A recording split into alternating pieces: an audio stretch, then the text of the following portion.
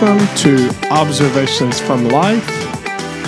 This is your host, Scott, and I'm looking forward to having a great conversation with you today. Thank you so much for listening in.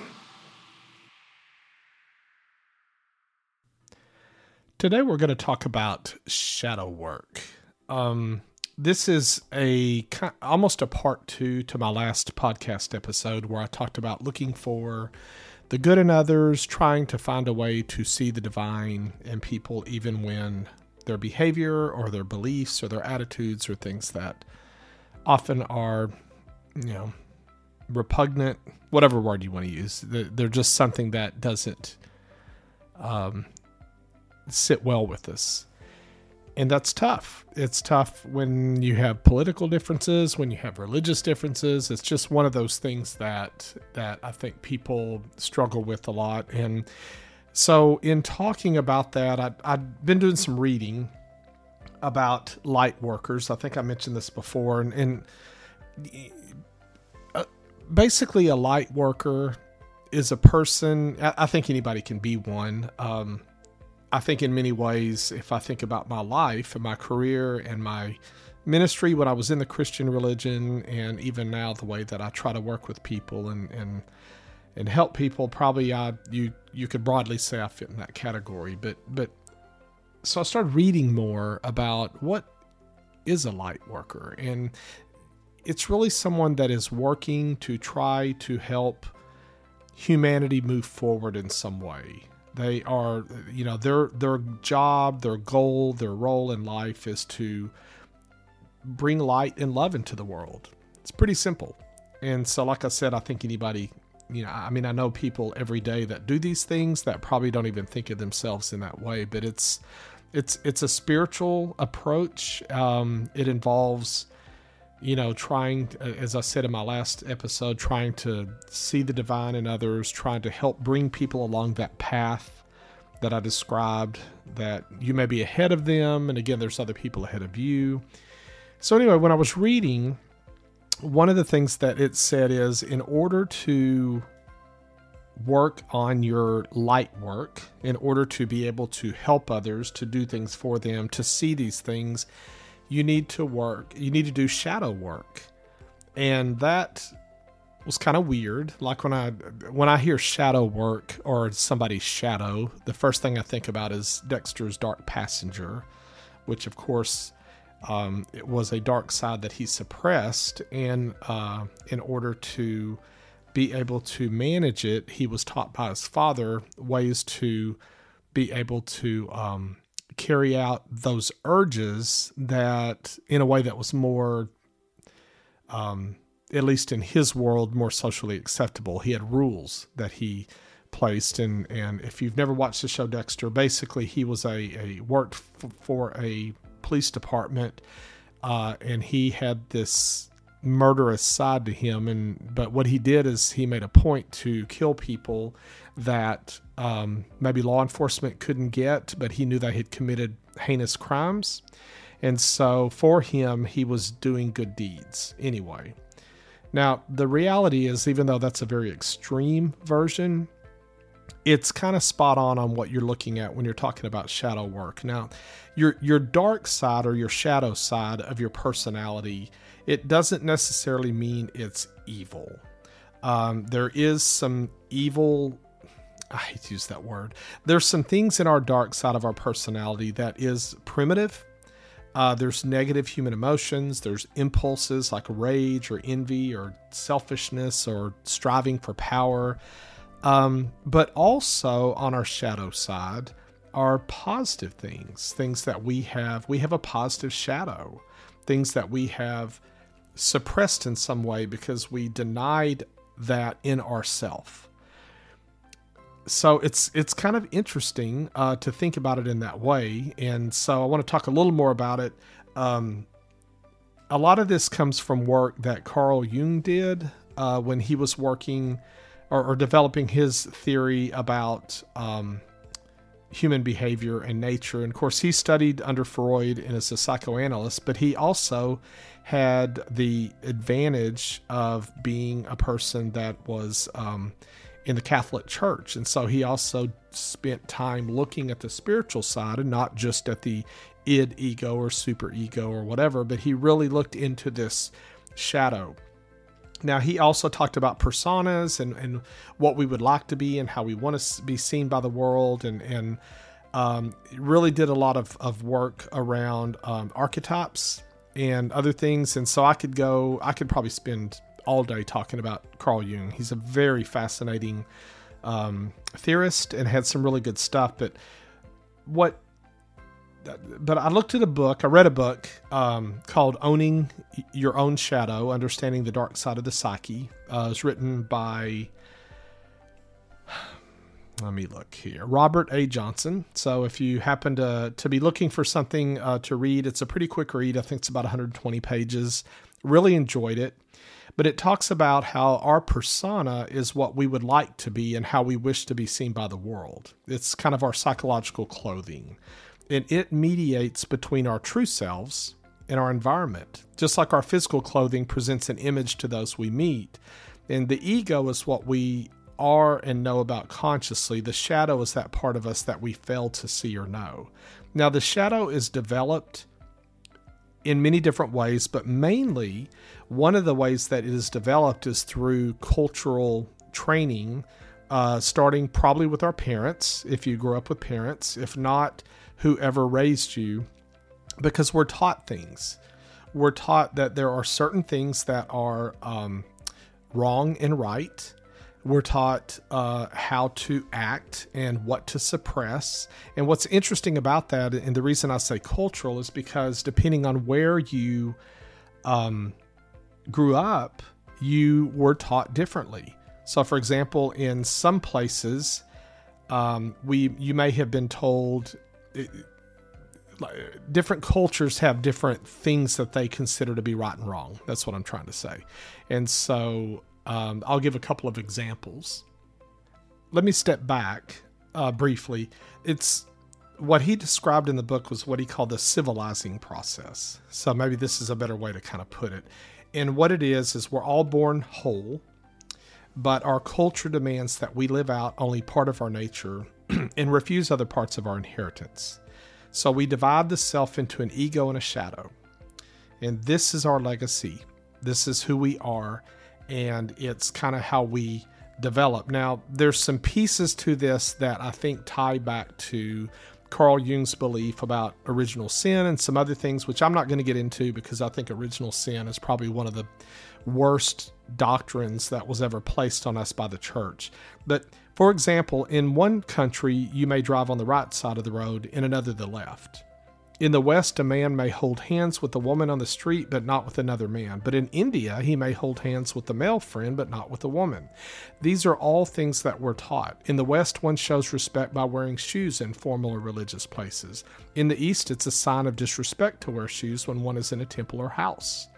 So if you go to a temple in India with your shoes on, you would be put out or told not to come back until you learn some manners. In the Middle East, one burps at the end of a meal to show pleasure. In the West, this would be considered bad manners. So you can see how we are culturally developed. We are civilized, and we are taught these are the right things and these are the wrong things. Now, some of those things are good. You know, if we're taught not to hurt other people, I think that's important. If we're taught, different ways to interact and so that we are better citizens, those things are important. But what happens is we have this shadow side that we start suppressing things. And the more you suppress that and become unaware of its even existence, the more you find yourself leaning too far and becoming unbalanced. So an example would be someone that considers themselves very righteous and they think it's very important, like if they are a churchgoer or something, and they really push themselves to making sure they don't sin, that they're always doing the right thing, that they're not greedy, that they love others and all this, and they keep really driving that home. But what happens is there is a piece of us that is selfish. There's a piece of us that wants things for ourselves as well. And if we're not at least noticing that and tending to it, then what happens is it'll pop up. It'll come up in a way that is very unexpected at times and maybe out of control. I think that's why sometimes people, that are very, very rigid and very, very determined that they are going to live a certain way, when something kind of crumbles, you see them just kind of lose it all. The way he describes the personality is kind of like a seesaw. And that is that we have these qualities that are on the left and the right hand side of the seesaw. Let's say on the right side, for example, those are the things that are acceptable in the culture that you were raised. And these are all what he called God-given characteristics. If you don't believe in God in some form or fashion, it's at least a characteristic that we were born with. I would say divine characteristics or whatever. And then let's say the ones on the left side of the seesaw are the things that don't conform. So what you've done is you put everything on the right that is, a cultured person has all these things on the right side. That's the righteous side. And then the forbidden things are all hidden on the left. Well, what can happen then is we can get out of balance of the seesaw. And so if that's true, then what you will see is somebody flip to the opposite of their usual behavior. So you'll see an alcoholic who suddenly becomes real fanatical in his temperance, or you'll see a conservative who suddenly throws all caution to the wind, and just goes to the other end. And if you've ever in your own life had a time, especially maybe in your 20s or something, when you were, starting to recognize that you had your own personality and you could do your own things and didn't have to follow all the rules, you may have found yourself drive way off the deep end. I grew up in you don't drink, drinking is wrong, smoking is wrong, all those things are wrong. And I fortunately don't have much of the personality or the characteristics of an alcoholic, but I do remember drinking more than I should have, because it was like this freedom that was suddenly given to me. And so the real goal is to be balanced, at this fulcrum point. That's where you want to be. And that means that if you've got these things in your shadow, you want to address it. And it may mean, and find a more, an outlet for it. And so let me give an example. I think horror movies are probably a good example. For example, if I let's say I'm living a life that is fairly bland and quiet, but this shadow part of me really is energized or enjoys violence. Well, I've got a couple of options. One is I can go out and be violent, which of course would be not good, because you're hurting other people. But maybe watching a horror movie that has a lot of violence in it kind of satisfies that piece. Now that's a little bit of a lazy way to do it, because we are so productive and creative that sometimes we use things like horror movies or gangster epics or violence or something, or but we see it a lot. I mean, if you look at the popularity, for example, of true crime podcasts, people love them. Oh my God, I can't even imagine how many are out there. And part of that is because people are drawn to this kind of dark, strange thing in some people's human nature. And I think it's because that there's a little bit of a thrill there. And it tells you that there's something kind of in their shadow that is needing to be fed.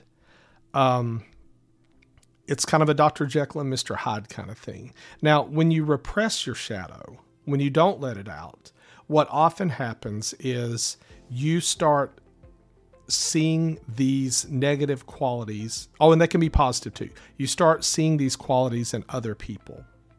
You start projecting. And I think it's very important. We're going to talk a lot about projection, because you can use projection to also address and deal with your shadow side. Projection in psychology is a ego defense mechanism that allows you to defend how you perceive yourself. So, for example, and you see this every day, not only with everybody you probably come into contact with, but also yourself. The person that accuses others of being greedy when they're really greedy. The person that accuses others of cheating when they're the ones that are cheating. The person that, it's very prevalent in our society. We see it a lot. I'm not going to call out any particular politicians because I don't want to look like I'm making this political, but often when you hear a politician, and I don't just mean a Democrat or a Republican, I just mean in general, that are making accusations toward others, often they're doing the very thing that they're accusing of. I will give an example from my past, which I think those of you that are at least my age will remember. Jimmy Swaggart, who is a televangelist, I think he's still preaching, but he was getting very, very popular and was huge, being seen constantly on TV. His church was big. He was raking in the money. He went through a period where he really was hammering heavily on sexual sins and hammering heavily on, it was like sermon after sermon where he just constantly talked about it. And what we found out was he was seeing a prostitute. So he was struggling with that sexual sin.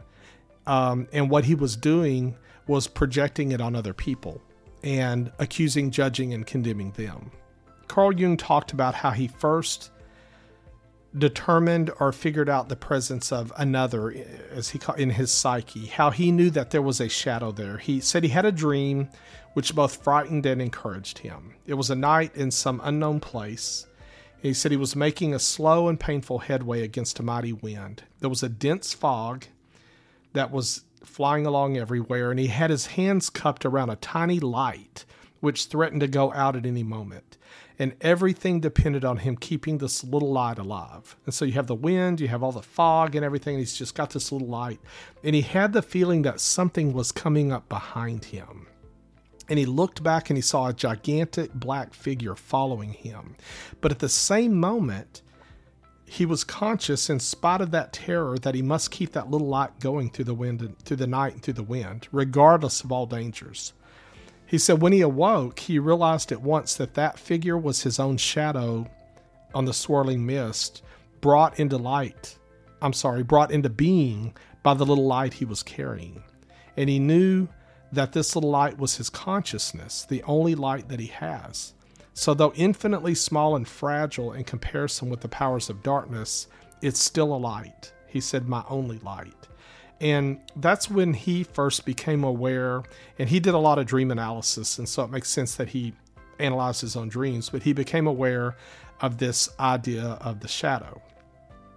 So when you see others and yourself as you are, you'll have a better lens in which to view the world. And again, when we're trying to look at other people and understand them and try to find the good in them and try to figure out how we can see the divine in them, it's really hard when you're projecting things from your shadow upon them. And I think that's a big part of it. This is how you can use projection. So first of all, if you're going to do shadow work, the first thing you need to do is kind of center yourself.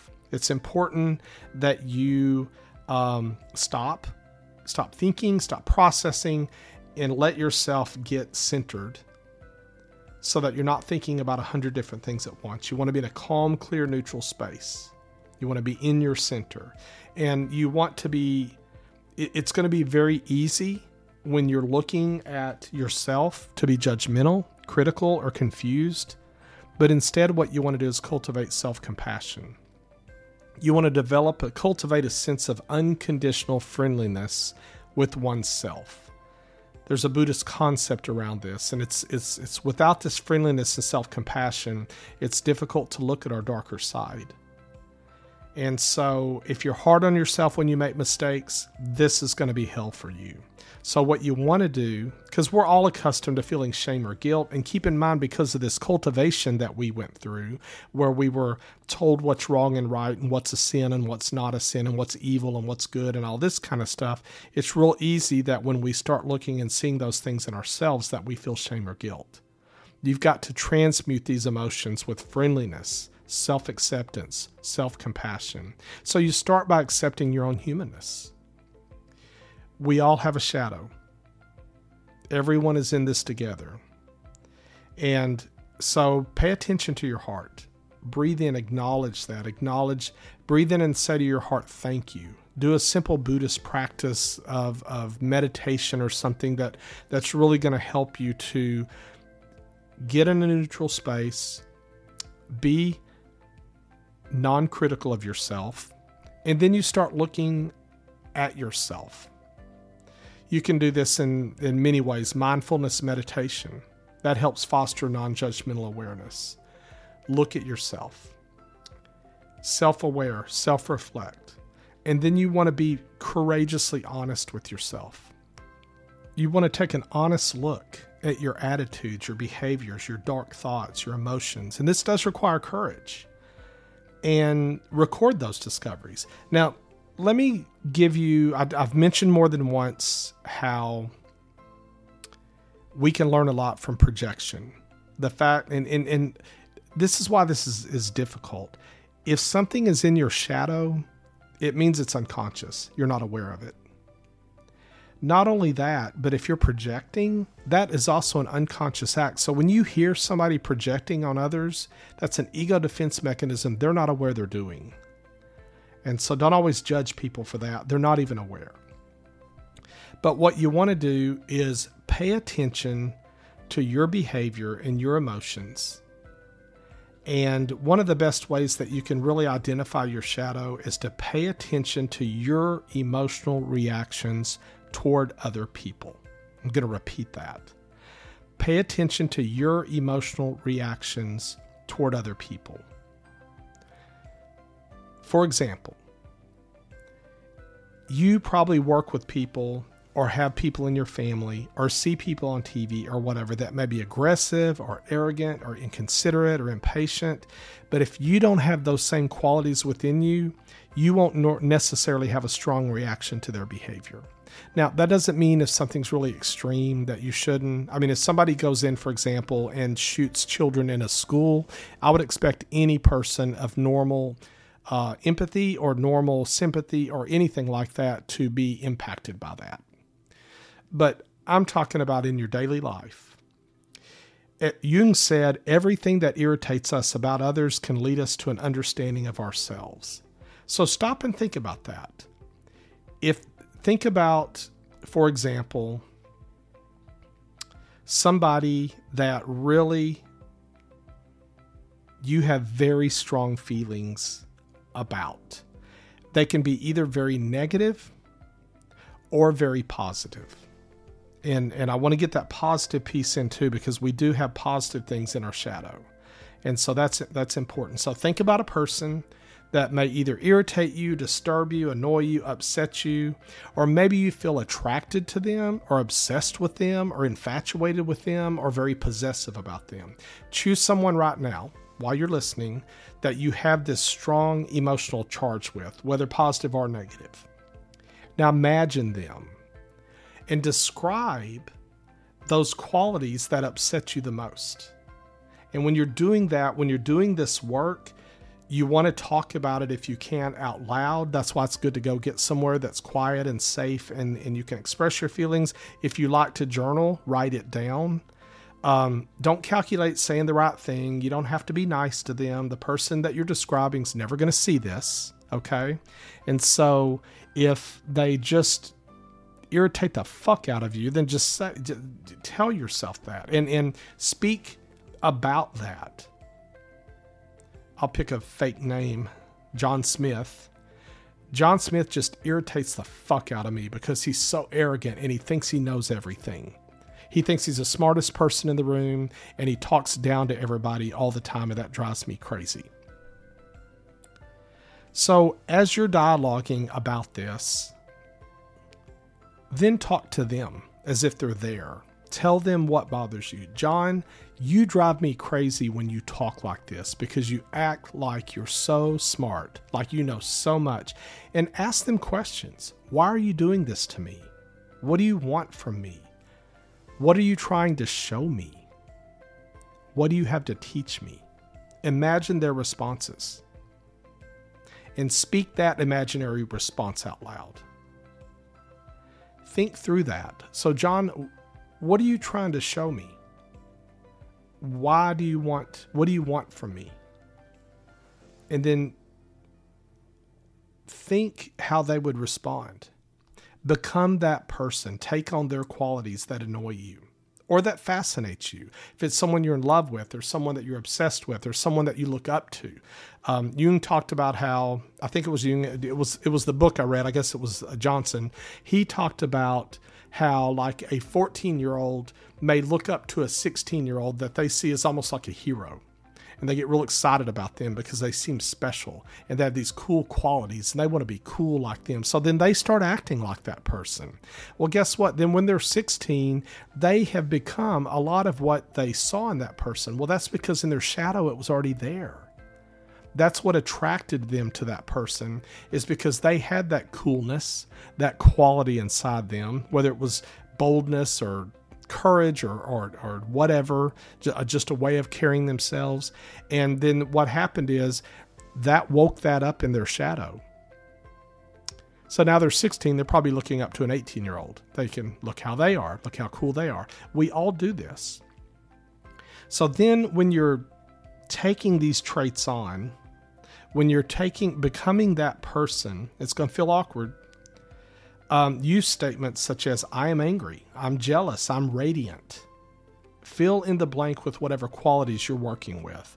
I am this. And notice that these are qualities you probably have in yourself that you have disowned. That's harsh when you're talking about negative qualities. Like if I see someone and I say, that person is so arrogant, and then I realize Scott's arrogant, and he has suppressed, at least in his conscious mind, that he's an arrogant person. And the reason that person, I have a reaction to them, is because it touches something in me. I see something in myself, in them, and that's what I don't like. On the other hand, if I see somebody that's very empathetic, and I look to them and say, God, I wish I had empathy like that person. That is amazing, the way that they can feel what other people feel, and they care about people so much, and it comes natural to them. Whereas I have to make an effort to have empathy.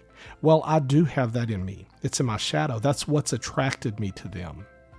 Or at least what's attracted to me to that trait or that quality. So that's how you can start looking at yourself, by looking at what you project. Because if I label people lazy, undisciplined, arrogant, or good things, radiant, assertive, brave, when I'm doing that, at the same time, what really is happening is I'm identifying with them because those things are down inside me. And I want to pull out those good qualities, and I want to find a way to foster them and allow myself to be brave and courageous or radiant. But also the negative qualities, I have to recognize that there's something in me that I am not letting get fed in some way.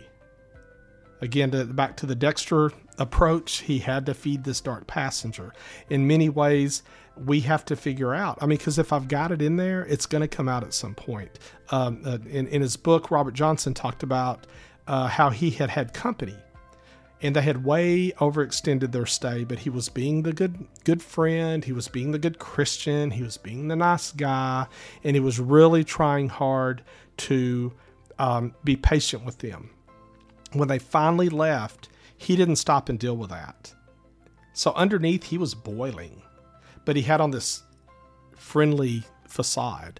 And he said he went to get something at the store. I think he went to get wine or something. He ended up blowing up at the clerk at the store about something that was irrelevant. But it's because he already had all this anger inside that he had not found a way to process it and let it out and talk through it either with himself through meditation, talk to someone else about it. You just can't suppress those things and leave them there. Now, we've seen all through history where people have made other people bear their shadow. Men have put them on women, whites upon blacks, Catholics upon Protestants, capitalists upon communists. You can name any group. And sometimes neighborhoods even make one family the scapegoat, and they kind of bear the shadow for the entire group. You hear people talk about the black sheep of the family. Even the term the boogeyman has an origin that had to do with a person that was basically made the scapegoat for all the people of the community.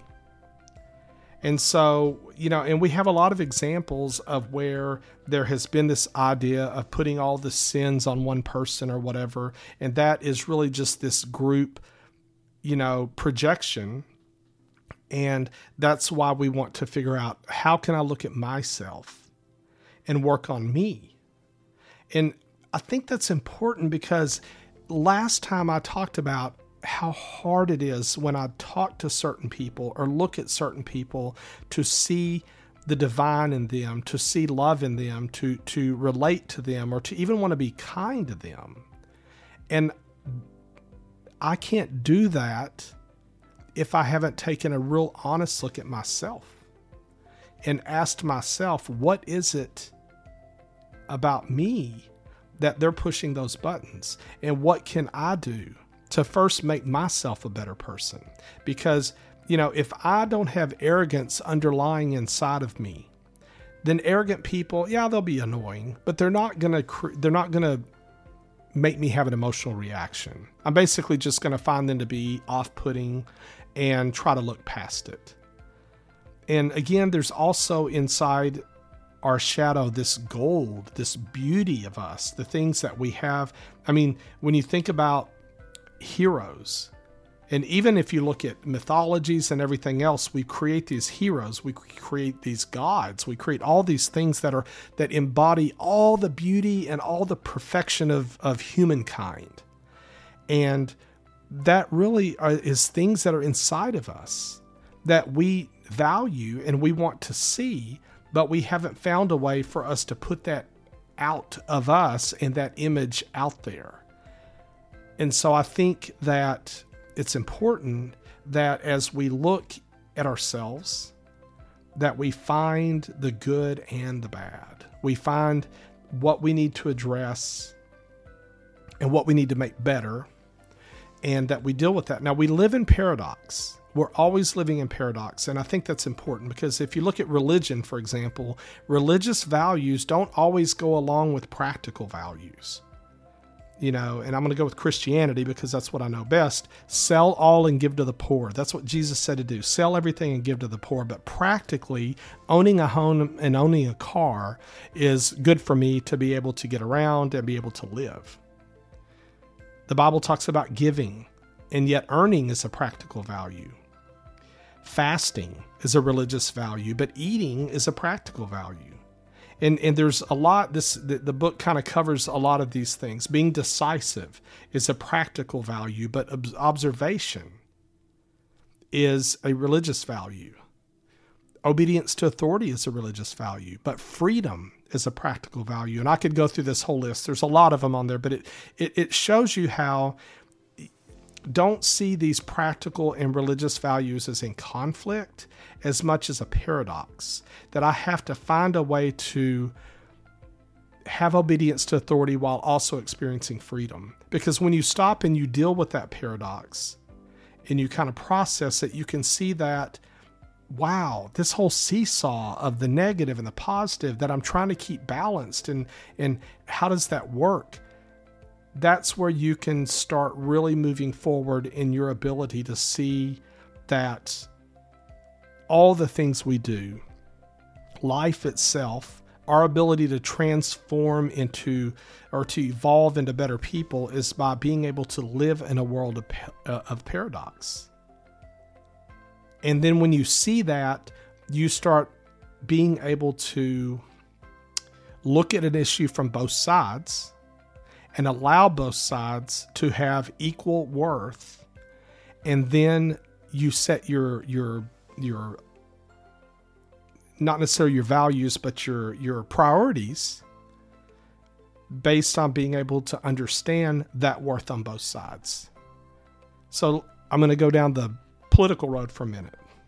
The concept that freedom and our ability to earn money and take care of ourselves is extremely important.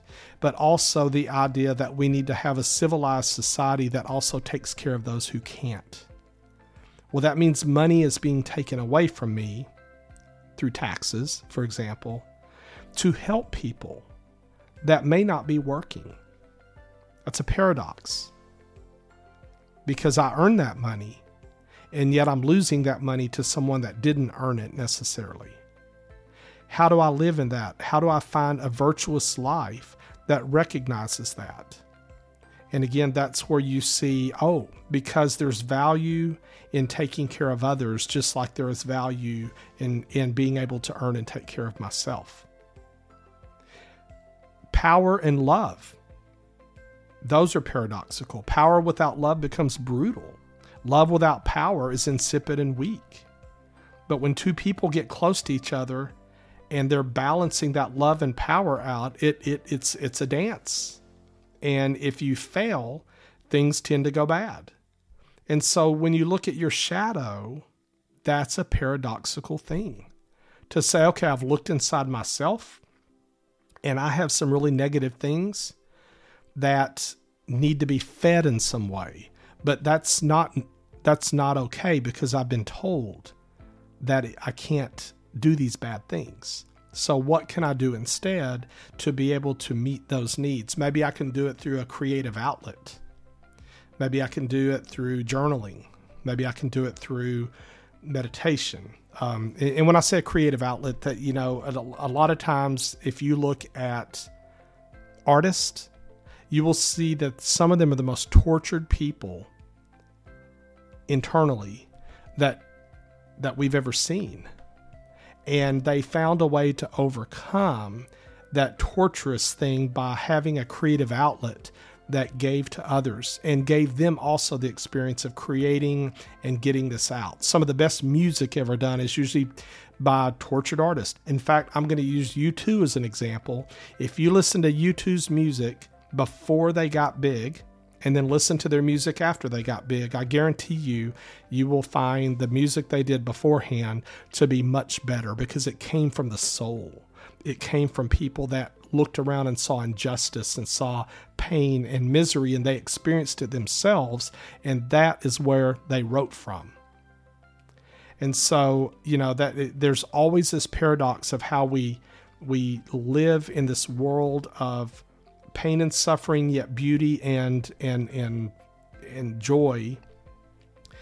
And in the same sense, and I know I'm kind of bouncing around a little bit, but in the same sense, when you go back to the seesaw of the positive and the negative, we have to work through both. Because the goal is peacemaking. The goal we have is to make peace in the world.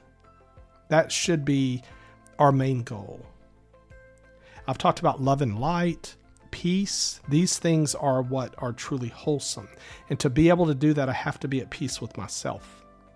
I have to be able to understand the things in me that are not so good, but also pull out from myself the positive things, that gold that's underneath that I see in other people. So when I see somebody like, Barack Obama, and I think about what a wonderful man he is, and I see this broad smile on his face, and I see this peace about him and this authoritative way of talking about values, and I hear his great ability to speak. Those things that touch me big, that's where I need to see, is that sitting back in my shadow and I just didn't realize it? Can I also be that person? And when you think about heroes, again, so even superheroes, people look to Superman and they're like, oh my God, look at this man. He's perfect. He's strong, and he's fast, and he always does justice, and he makes sure things are done.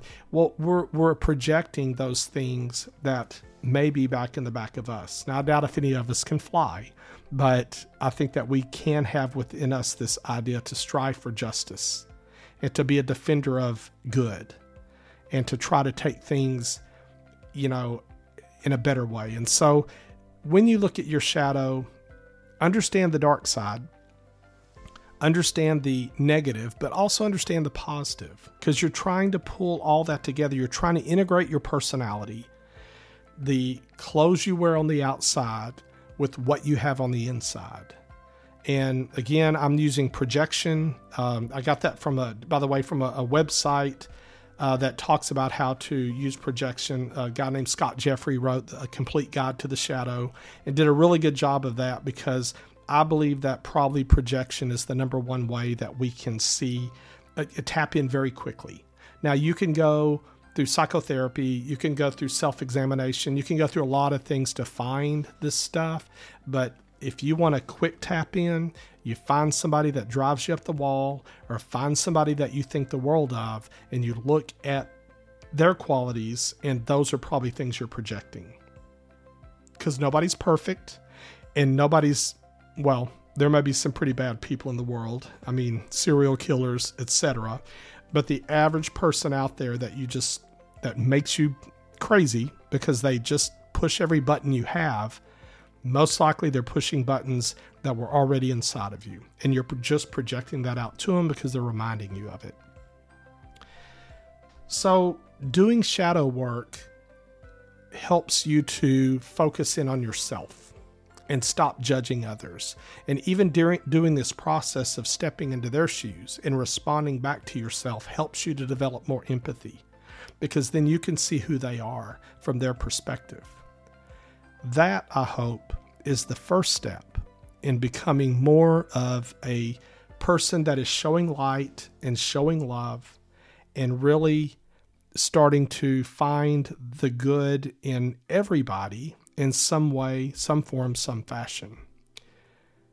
Dr. Jung's favorite story, Carl Jung's favorite story, went something like this.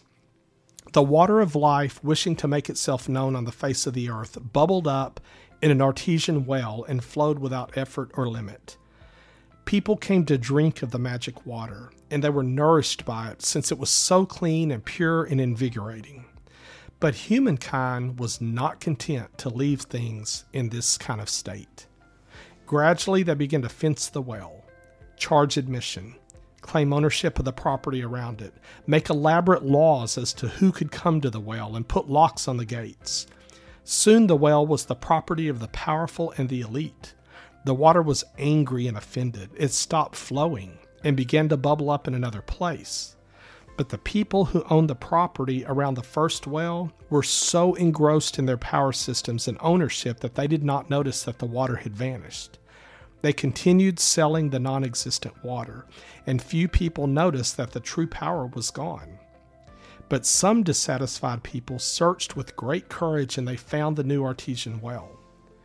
Soon that well was under the control of the property owners, and the same fate overtook it. The spring took itself to yet another place, and this has been going on throughout recorded history. It's a sad story, and Jung was particularly touched by it, since he saw how a basic truth can be misused and subverted into an egocentric plaything. Science, art, particularly psychology, have suffered from this process. But the wonder of the story is that the water is always flowing somewhere and is available to any intelligent person who has the courage to search out the living water in its current form. Now, water has become a symbol for deep spiritual nourishment of humanity. And I think if you also place this story in a Christian sense or a religious sense, you'll see the same thing. When Jesus first started to speak and get attention and noticed, one of the things a person said was, what good could come out of Nazareth? Now, we see Nazareth now as like the Holy Land, the birthplace of the Savior, but during the biblical times, it was like the wrong side of the tracks, okay? It was the least likely place to find something special. And people failed to find their living water because they are not prepared to search in unusual places. So when Jesus came along and they said, what good could come out of Nazareth? That was a picture of what Jung's story was. And that is this beauty, this wonder, this spiritual, powerful thing. You're not going to find it in a power system that's owned and operated by people. It sounded like a perfect description of the church. You know, they continued selling the non-existent water and didn't even notice the power was gone and it was already somewhere else. In the same sense, if we keep looking for that water, if we as people keep looking for the divine in unusual places we don't expect, including people we don't expect to see it in, that's where you're going to find it. That's where you're going to meet God in the truest sense. Those are my observations. Thank you for listening. Well, that's another episode of Observations from Life. I hope you enjoyed it. Be sure to check out my website at www.obsfromlife.com. You can find information on past episodes, people who have appeared on the podcast, as well as a merch store. Until next time, this is Scott. Thank you so much for listening.